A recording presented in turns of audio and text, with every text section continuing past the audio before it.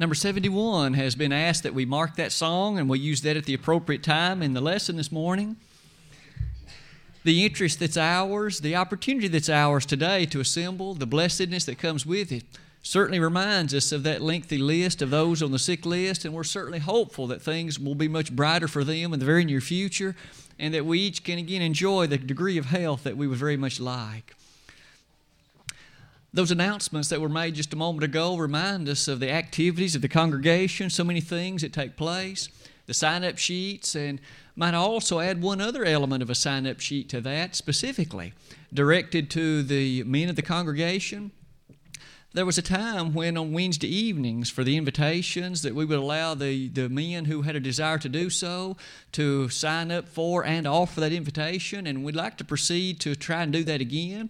So there's a sign-up sheet in the foyer there as you exit the auditorium. So to those men, if you have an interest in doing that, please feel free to just pencil your name in at the particular Wednesday that would be of your choosing, and we'll be more than honored and look forward to seeing that good work take place again. As often as we've stated it, it's certainly still worthwhile to note that the talent here is just so extensive, and we certainly want that to be used and developed and to mature in the way that would in fact bring glory and honor to the cause of the Master himself. The Master himself is, of course, Jesus the Christ, and this morning for the next few moments, I would invite us to give some thought to the deity of Jesus, as you can see on the slide to my left. As you give thought with me about that word deity, and its application to the Christ, I think over the next few moments we would be in a position to understand that there's no subject that would be of any higher appreciation, that would be more needful for you and me to consider and to appreciate than would be the nature of the Christ, the kind of individual that he was, the characteristic of the nature of the goodness, the marvelous wonder of Jesus the Christ. Didn't he say in John 14:6, I am the way, the truth, and the life. No man cometh unto the Father but by me. He is the exclusive way that leads to everlasting life, and you and I certainly should desire to learn more of him, to understand more of him, and to apply what we learn in our lives. One of the things that we appreciate about him is his coming in Galatians 4, verse 4. The Apostle Paul there was able to write this by inspiration. But when the fullness of the time was come, God sent forth his Son, made of a woman, made under the law. Jesus came at just the right time. History, in fact, was brought forth to bear to make things the proper and actual right time for him to come. And when he came, he set in perfect order the things that God had allowed and desired him to do. And today we still benefit from the things that he brought before us. It is for that reason that some question about his deity might well be asked. Was Jesus God? Was he divine? There are those in the world who say that he wasn't. There are those who, with rather unashamed face, who will say he was a good man, and he was a good teacher, and he maybe even was even a prophet, but they will not go so far as to affirm that he was God. Those of the Muslim faith, the Islam faith, if you please, they, of course, don't think he was God. To say all that, perhaps, is to ask us, for the next few moments, why not we give a thought to what the Scriptures say about him and just let them speak for themselves? And as we look at them, I hope that we might even draw to a higher appreciation of not only who he was, but just what a great act then it was for him to give his life for us. We prayed just a moment ago in thanksgiving unto the Father for Christ giving his life, that he came here, that he offers to us the great avenue of thoroughfare for redemption of sins. And oh, what an act it was. Hopefully in this lesson we each shall be drawn just to appreciate it even better. It would be well to say that the number of Scriptures would be such that we've selected only a sampling of them. But oh, how much these things share to us. As we think about the nature of the deity of Jesus, that word deity simply means divinity. Was he God? Is he still God? Let's first of all look at the nature of his birth. Much attention is given in the sacred Scriptures to the birth of our Savior, to what took place, what came to pass, the events that surrounded it. These are just a few of the thoughts that come to our mind. Might we begin in Isaiah? In the Old Testament, the prophets, 7.5 centuries prior to the birth of Jesus, in Isaiah 7, verse 14, the following set of thoughts are presented to us. It says on that occasion that a sign would be given, and this sign would be the following. The virgin shall conceive and bring forth a son, and shall call his name Emmanuel. There in the long ago, there was something remarkable that was asserted, that there would come a time when a virgin, a woman who had known no man in a sexual way, yet she would give birth.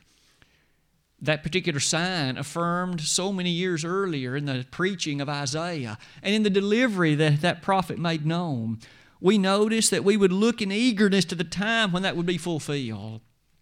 When we come to Matthew chapter 1, we find that that passage was quoted by the writer Matthew, and it was identified as referring to the Christ.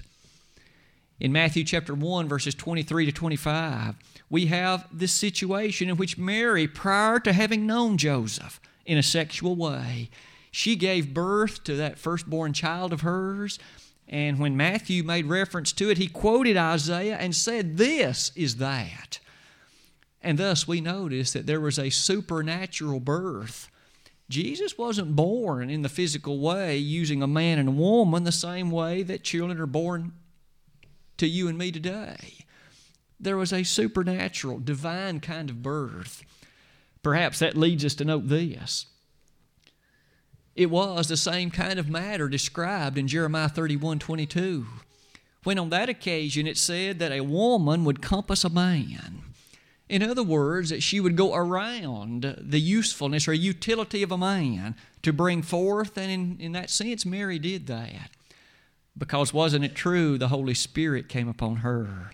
She was impregnated in a rather supernatural fashion, and when the Christ was thus born, when Jesus was born, we notice His birth testifies to the conception of the Holy Spirit and to the fact that He was divine. All of that helps us see, doesn't it, that the supernatural character of His birth was truly one of a kind. Perhaps that would be expected when we give thought to the fact of that prophecy in Isaiah. But perhaps that leads us to note a second point as well, not only in the nature of the marvelous wonder of His birth. What about the nature of His baptism? At the age of 30, according to Luke chapter 3, Jesus had reached that point when the public ministry was about to begin, and prior to that, He inaugurated it with His baptism. We learn the following things. Jesus made that decision to come to where John the Baptist was preaching, according to Matthew 3, verses 13 and following. As He came to this location, John was baptizing, and the Lord, in fact, came also to be baptized by John. John initially was reluctant, very much hesitant, because he understood who the Christ was. And in fact, he went on to say, "I have need to be baptized of thee." He knew, in fact, if anything was proper in his mind, it ought to be the other direction for baptism. But Jesus in verse 15 said, "Suffer it to be so, for it behooveth us to fulfill all righteousness." At that point, the text simply says, He suffered Him. And in fact, John the Baptist baptized Jesus. But at the aftermath of it, in the events that closed it, there was a marvelous, thunderous voice, and it said, "This is my beloved Son, in whom I am well pleased." The Father speaking in testimony to the greatness of what Jesus had in fact just done. But notice also that the Holy Spirit was present as well, for it descended in the form of a dove on the Christ. We have all three members of the Godhead present, distinct as they are, but nonetheless present. God the Father in speaking, Jesus the Son, the second member of the Godhead in the baptism, and the Holy Spirit descending in the form of a dove. Doesn't that help us appreciate the divinity of the Christ? The Father admitted it, didn't He? "This is my beloved Son." He didn't speak about Jesus as if He was some other distant, unknown acquaintance. He doesn't speak about Him as if He is some other entity. "This," He said, "is my Son." May we never lose sight, then, that as Christ went about the activities of His life, be it teaching, preaching, the activities of association. He was the Son of God, and He testified it. Did He not? God the Father. That reminds us, doesn't it, that when we speak about Jesus and give thought to Him, He was more than just a teacher. He was more than just a prophet. He was God in the flesh. But maybe a third point might well be in order. In addition to reflections at both the baptism and His birth, may we also give thought to this.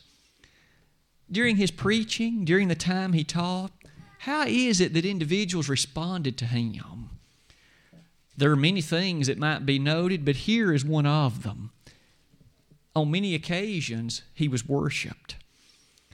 I say that to say this. Jesus on one occasion Himself made this teaching. In Matthew 4 verse 10, this interesting statement is made. Thou shalt worship the Lord thy God, and Him only shalt thou serve. Only God is to be worshiped. Only God is to be appreciated as one worthy of and deserving of worship. And yet on that occasion, as Jesus made that statement, how was it that some reacted to Him? In Matthew 8, verse number 2. In fact, you'll notice that among the scriptures I've listed, I only chose to list the ones in the Gospel according to Matthew. We could easily list those in Mark, or those in John, or those in Luke. But just in Matthew chapter 8, verse 2, a leper worshiped Jesus. In Matthew chapter 9, verse 18, we learn that another individual, well known and appreciated, came and offered worship to the Master. We notice in Matthew 14:33, the apostles, while they're on a ship that Jesus had just calmed the waters, they worshiped Him.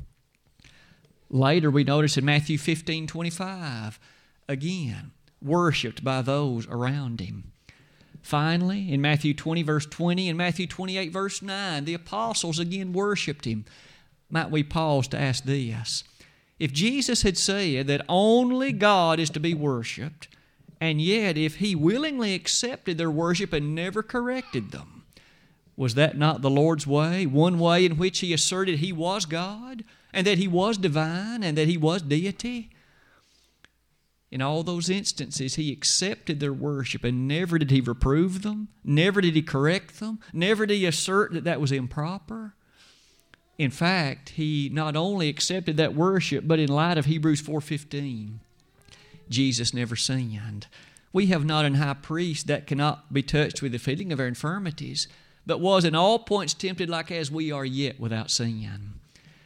If the Lord never sinned, that He must not have acted improperly or sinfully by accepting their worship. Jesus was divine. In His baptism, in His birth, in His preaching, as far as receiving worship, our Savior was divine. What about a fourth point, at least a fourth concept? His teaching itself.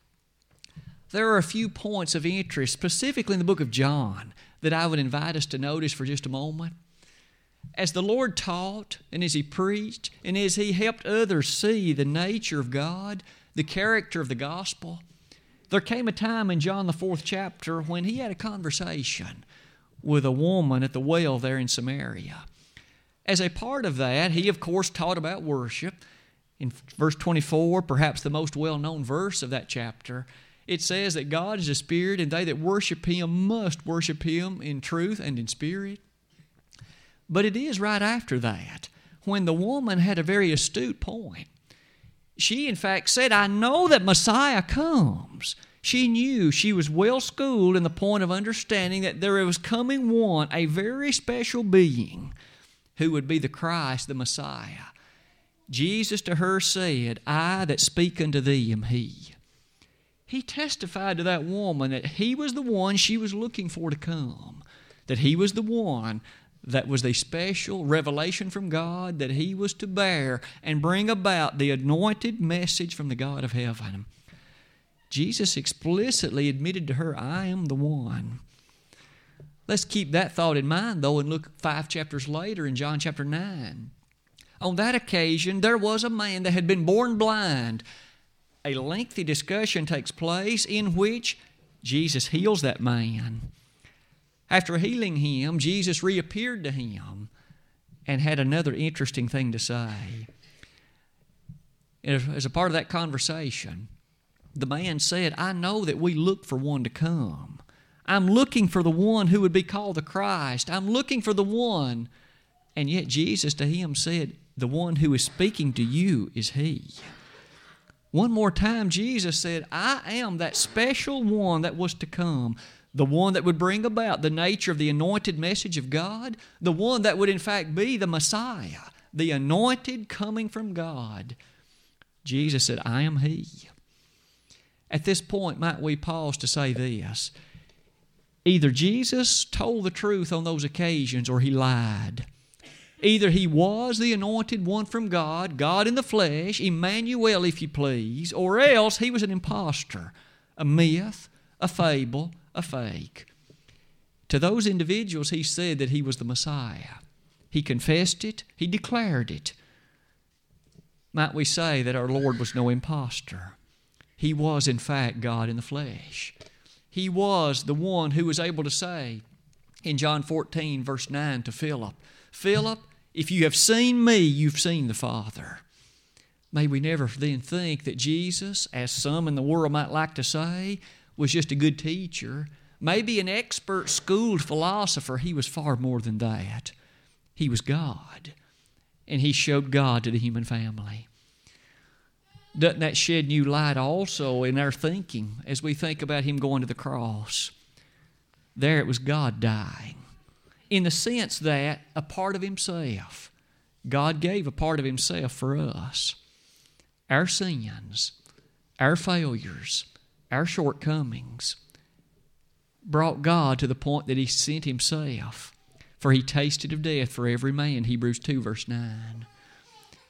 Isn't it amazing then to think about the degree of that love for us? He loved Randy Bybee, and put your name in the sentence too. He loved you enough that He brought a part of Himself, sent Him part of Himself to this planet, knowing all the while the kind of treatment He would receive, all the while the rejection that would be His, all the while the terrible crucifixion He would suffer, and all the while because He loved us enough that He wanted that to happen. When Jesus came, you see, His teaching, the fact that He was worshiped, His birth, even at His baptism, the testimony is so tremendous. But maybe there's even more to be noted. In addition to these things, also consider these thoughts about the deity of Jesus. What about His resurrection? He was put to death, wasn't He? There, just outside Jerusalem, we well remember that He was crucified, and as those nails were driven into His hands and feet, here was the Son of God, guileless, 1 Peter 2:21, sinless in every respect, Hebrews 4:15, and yet He was put to death by wicked, cruel humanity. The very ones whom He'd come to save, they put Him to death. But yet that death wasn't the end of it. For, do we not read, up from the grave He arose, and in Romans 1 verse 4 it says, He was declared to be the Son of God with power by the resurrection. In other words, that resurrection is perhaps one critical element in declaring in such a way it cannot be denied that He was the Son of God. When that Sunday morning came, and they came to the tomb and found it empty in Matthew 24:6 or Matthew 28 verse 6, it still is to be noted the tomb was not that which was inhabited. It was empty. Can't we be thankful? Shouldn't we be thankful that such was the case? For He arose and declared to be the Son of God with power because of it. How many saw Him after that resurrection? 1 Corinthians 15 reminds us that the apostles did. Several others are of note there did as well, among 500 brethren at once. Jesus' resurrection wasn't something just done in a corner where just a selected person or two saw it. Later on, even Paul would admit on the road to Damascus that he too had been blessed to appreciate a conversation and to see Him as well. The resurrection was a reality. Today, when you and I visit the cemetery, perhaps loved ones that we have known, and the tomb rock still marks the place where the body is, where the body was once placed. But when it came to our Savior, He was resurrected. And there were so many who saw Him. Imagine then the belief that filled the hearts of them who now recognized who He was, and the fact that He had been the one that had been teaching them, preaching to them, reminding them the truth of God. This was the divine Son of God. Oh, when He walked this earth, it would never be the same again. He changed everything, its perspective, the way in which you and I are brought near to God. As you think about the matter of that preaching, what about the convincing of Thomas in John 20? Thomas was of the position to say, unless I put my fingers in His nail prints and into His side, I'll never believe. Jesus said, Thomas, put your fingerprints there. Thomas, when he did so, he responded, my Lord and my God. He knew exactly who the Christ was. No longer was there a doubt in Thomas. No longer was there any ambiguity at all in his thinking. This was the Christ. And He's the one that's now in presence. That very one is the very one you and I have the opportunity to admire and adore. The very one who draws us near to God. The very one who, in fact, is the thoroughfare through whom our prayers go to the Father. And we prayed in His name earlier this morning. In addition to that, can we not say that Paul devoted a fair amount of one whole chapter to describing the resurrection of our Savior? In 1 Corinthians 15, beginning about verse number 10, from there, continuing basically through the rest of that chapter, there's a description of the resurrection. What was involved in it, the nature of the resurrection that shall be yours and mine. One of Paul's arguments and one of his points in that chapter is, if Christ was not resurrected, then neither shall we be. But because He was, we have the guarantee that we too will be. And thus His resurrection has a real meaning for you and me as we look forward to inhabiting all of eternity with our God in heaven.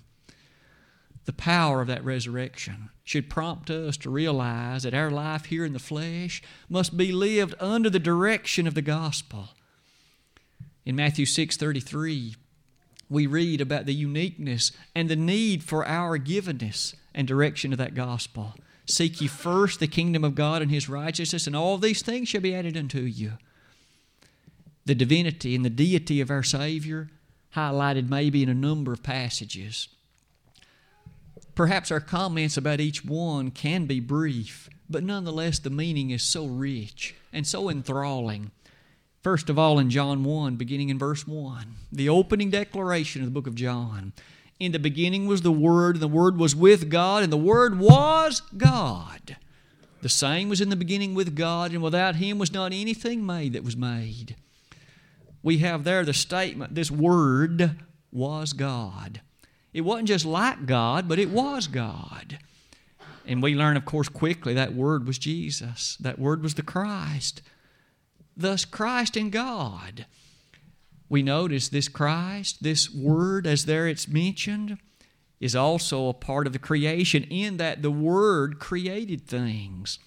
Everything we see about us in this natural realm was brought about by the agency of the creative power of the greatness of Christ. In Colossians 1, verses 16 and 17, it says, for without Him not anything was made that was made. In Him everything consists. Isn't it then amazing that there are those who can read these passages and claim that He wasn't God, or that He was only a teacher, or that He was only some kind of specially blessed prophet? They've missed so much power and majesty in the givenness of the text. And furthermore, what shall be the reaction when they shall bow someday before the very one who they never thought was God? Will they not be found lacking? Will they not be found wanting? Certainly, that's the intimation of the New Testament passages.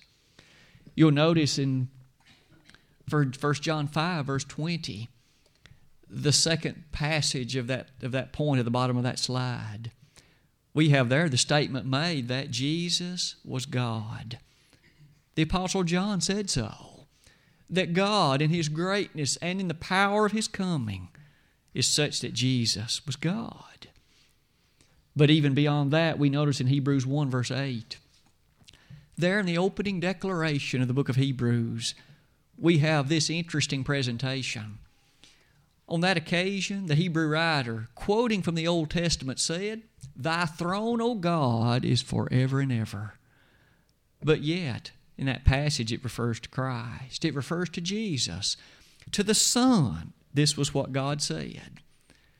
As that passage is quoted from the Old Testament, Psalm chapter 45, as well as an allusion to Psalm chapter 2, we have God speaking to the Son and saying, "Thy throne, O God, is forever and ever." The scepter of righteousness is the scepter of thy kingdom. The Father, referring to the Son, referred to him as God. How much plainer could the Scriptures have been? But yet, as that is set forth, how do others read it? What do they make of it? In sadness, they misread it at times and overlook it at others. Maybe in another instance, we can see in Philippians 2, verse 6. In this occasion, it was the Apostle Paul who, beginning in verse 5, said, "Let this mind be in you, which was also in Christ Jesus, who, being in the form of God, thought it not robbery to be equal with God, but made himself of no reputation, and took upon him the form of a servant, and was made in the likeness of man. And being found in fashion as a man, he humbled himself and became obedient unto death, that at the name of Jesus every knee should bow, of things in heaven and things in earth and things under the earth, and that every tongue should confess that Jesus Christ is Lord, to the glory of God the Father."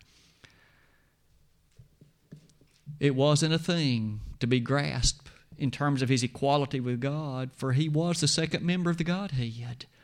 And yet Paul here brings us to understand that maybe our mind will never plumb the full depths of all that means. But we can certainly appreciate the fact of it, and we can adore him for what the Bible proclaims of him. Beyond that, we can see in John 1:29, John the Baptist said, "Behold the Lamb of God, which taketh away the sin of the world." That beautiful Lamb of God, through whom forgiveness of sin would be available. John knew who he was, declared him exactly as that Lamb of God. And in fairness, didn't Paul say in 1 Timothy 1, verse 17, speaking of Christ, he is the only wise, invisible, immortal, eternal God. Those were the words of Paul. As all of that is highlighted, I would submit that it's an ironclad case in the Scriptures, isn't it, who Jesus was. It's our duty to respond in obedient faith to what he has set forth. And that brings us to the last section of the lesson this morning. I thought it only well to note a few Old Testament passages that we might notice in passing that shed even a greater sense of emphasis upon the deity of Jesus. I've chosen again but few, and I apologize for those being off the right-hand side of the screen. I didn't notice that before we began. But as we make note of them, first of all, you might appreciate Isaiah 9, verse 6 is the first one in that section. So if you're making notes about that, that's Isaiah chapter 9, verse number 6. On that occasion, Isaiah had this to say. Again, God speaking through him. "For unto us a son is born, unto us a child is given. And his name, or rather the government shall be upon his shoulder, and his name shall be called Wonderful, Counselor, the Mighty God, the Everlasting Father, the Prince of Peace." Among those names that he would be called, and remember, it was the Son that was under description. It was the Son of God, and he was called the Everlasting Father, and he was also called the Mighty God. Did the Old Testament predict and foretell the fact that God would come in the flesh? He certainly did. You'll also notice in Daniel 9, verses 23 to 27, the closing few verses in that chapter, God again revealed to Daniel the greatness of the fact the Messiah was coming. In fact, 70 weeks would pass and he would come. And indeed, when that prophetic 70 weeks passed, Christ the child was born, and his prophetic ministry began exactly when the Old Testament prophet had said that it would. That Messiah was the Christ, and it was God that came in the flesh. You can also see with me in Zechariah 13. Perhaps this is the passage we'll use to close our study this morning. It's perhaps one that you and I might be tempted to overlook, but yet contained within it is such a penetrating thought. I would invite you to read with me Zechariah 13, verse 7. This was the lesson text that was read earlier in the time this morning. Awake, O sword, against my shepherd, and against the man that is my fellow, saith the Lord of hosts. Smite the shepherd, and the sheep shall be scattered, and I will turn mine hand upon the little ones. Of interest is the fact that Jesus quoted that passage in Mark 14, beginning in verse 27. In the very aftermath and in the events leading up to His crucifixion, Jesus quoted that and identified the shepherd as Himself. He said, I am the shepherd, and in fact, as Zechariah had quoted, the shepherd will be smitten and the sheep will be scattered. The Lord applied that to the apostles. When He was arrested and smitten, they scattered that night. But might we notice back in verse 7 of Zechariah 13, when God made reference to that, He says, against my shepherd and against the man that is my fellow. God made reference in that passage to someone that was His fellow. That word fellow identifies the fact that the one under description was of the same nature and character as God. It was the fellow of God. Today, you and I understand that another man is my fellow in the sense he is a man like I am.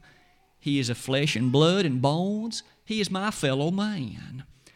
But here God made reference to someone who was fellow God, someone who was of the same nature, character, and being as He is. And God said, it's my fellow, and it's the same one that would be smitten. It's the same one in verse 1 whose blood would allow a fountain for cleansing to be opened outside Jerusalem. Who was this person? There's no question. It was Jesus the Christ. And here He's called fellow God, Zechariah 13:7. In the sense of being the fellow of God, can we not see then that our Jesus is divine? He was deity, and He came to set before us all that's involved in being the associate of God Himself. No wonder Jesus said in John 10, verse 30, I and the Father are one. I and the Father are one. With that said, this morning, as we bring this lesson to a conclusion, I hope that we've been reminded of just how great Jesus is. It is a certain truth of the Bible that He was divine. Emmanuel was the name applied to Him, which means God with us, Matthew 1:23. Have you bowed in submission before Him today? Have you turned your life over to Him? He loves you so much that He came to die for you. God loved you so much that He sent a part of Himself to pay the price for your sins and for mine. If you have never relinquished the control of your life to Him, why not today? In Zechariah 13:7, He was fellow God. God didn't just send someone that was what we might say is dispensable. He didn't just find the lowest rank of the angels in heaven and send that one. He sent the part of Himself, the second member of the Godhead. And 2,000 years ago, wicked humanity put Him to death. About 2,000 years ago, men had such disdain for His message and such carelessness for His being, they put Him to death. Despite the fact that He had no sin, He was no criminal, despite the fact He had never harmed anyone or anything. Matthew chapter 11, verses 1 and following. If today you would like to be the follower of that great one, if you'd like to be a member of His kingdom and His body, we could assist you in bringing that to pass this very morning. You need to believe with all your heart that Jesus is the Christ, the Son of the living God. Repent of the sins in your life. Confess His name as the Son of God and be baptized. That is the way in which you can be made a part of the body of Christ, 1 Corinthians 12:13. If you have done that and known just how special and blessed a life it was, but you've allowed Satan to come between you and your God, and now you're following Satan, please don't remain in that state. Come back to this one who loved you so much that He sacrificed His life for you. God commendeth His love toward us in that while we were yet sinners, Christ died for us. If you'd like to come to the Master this morning to rededicate your life or to become a member of His kingdom, we'd be honored and happy to assist you, and we'd like to do that even now while together we stand and while we sing.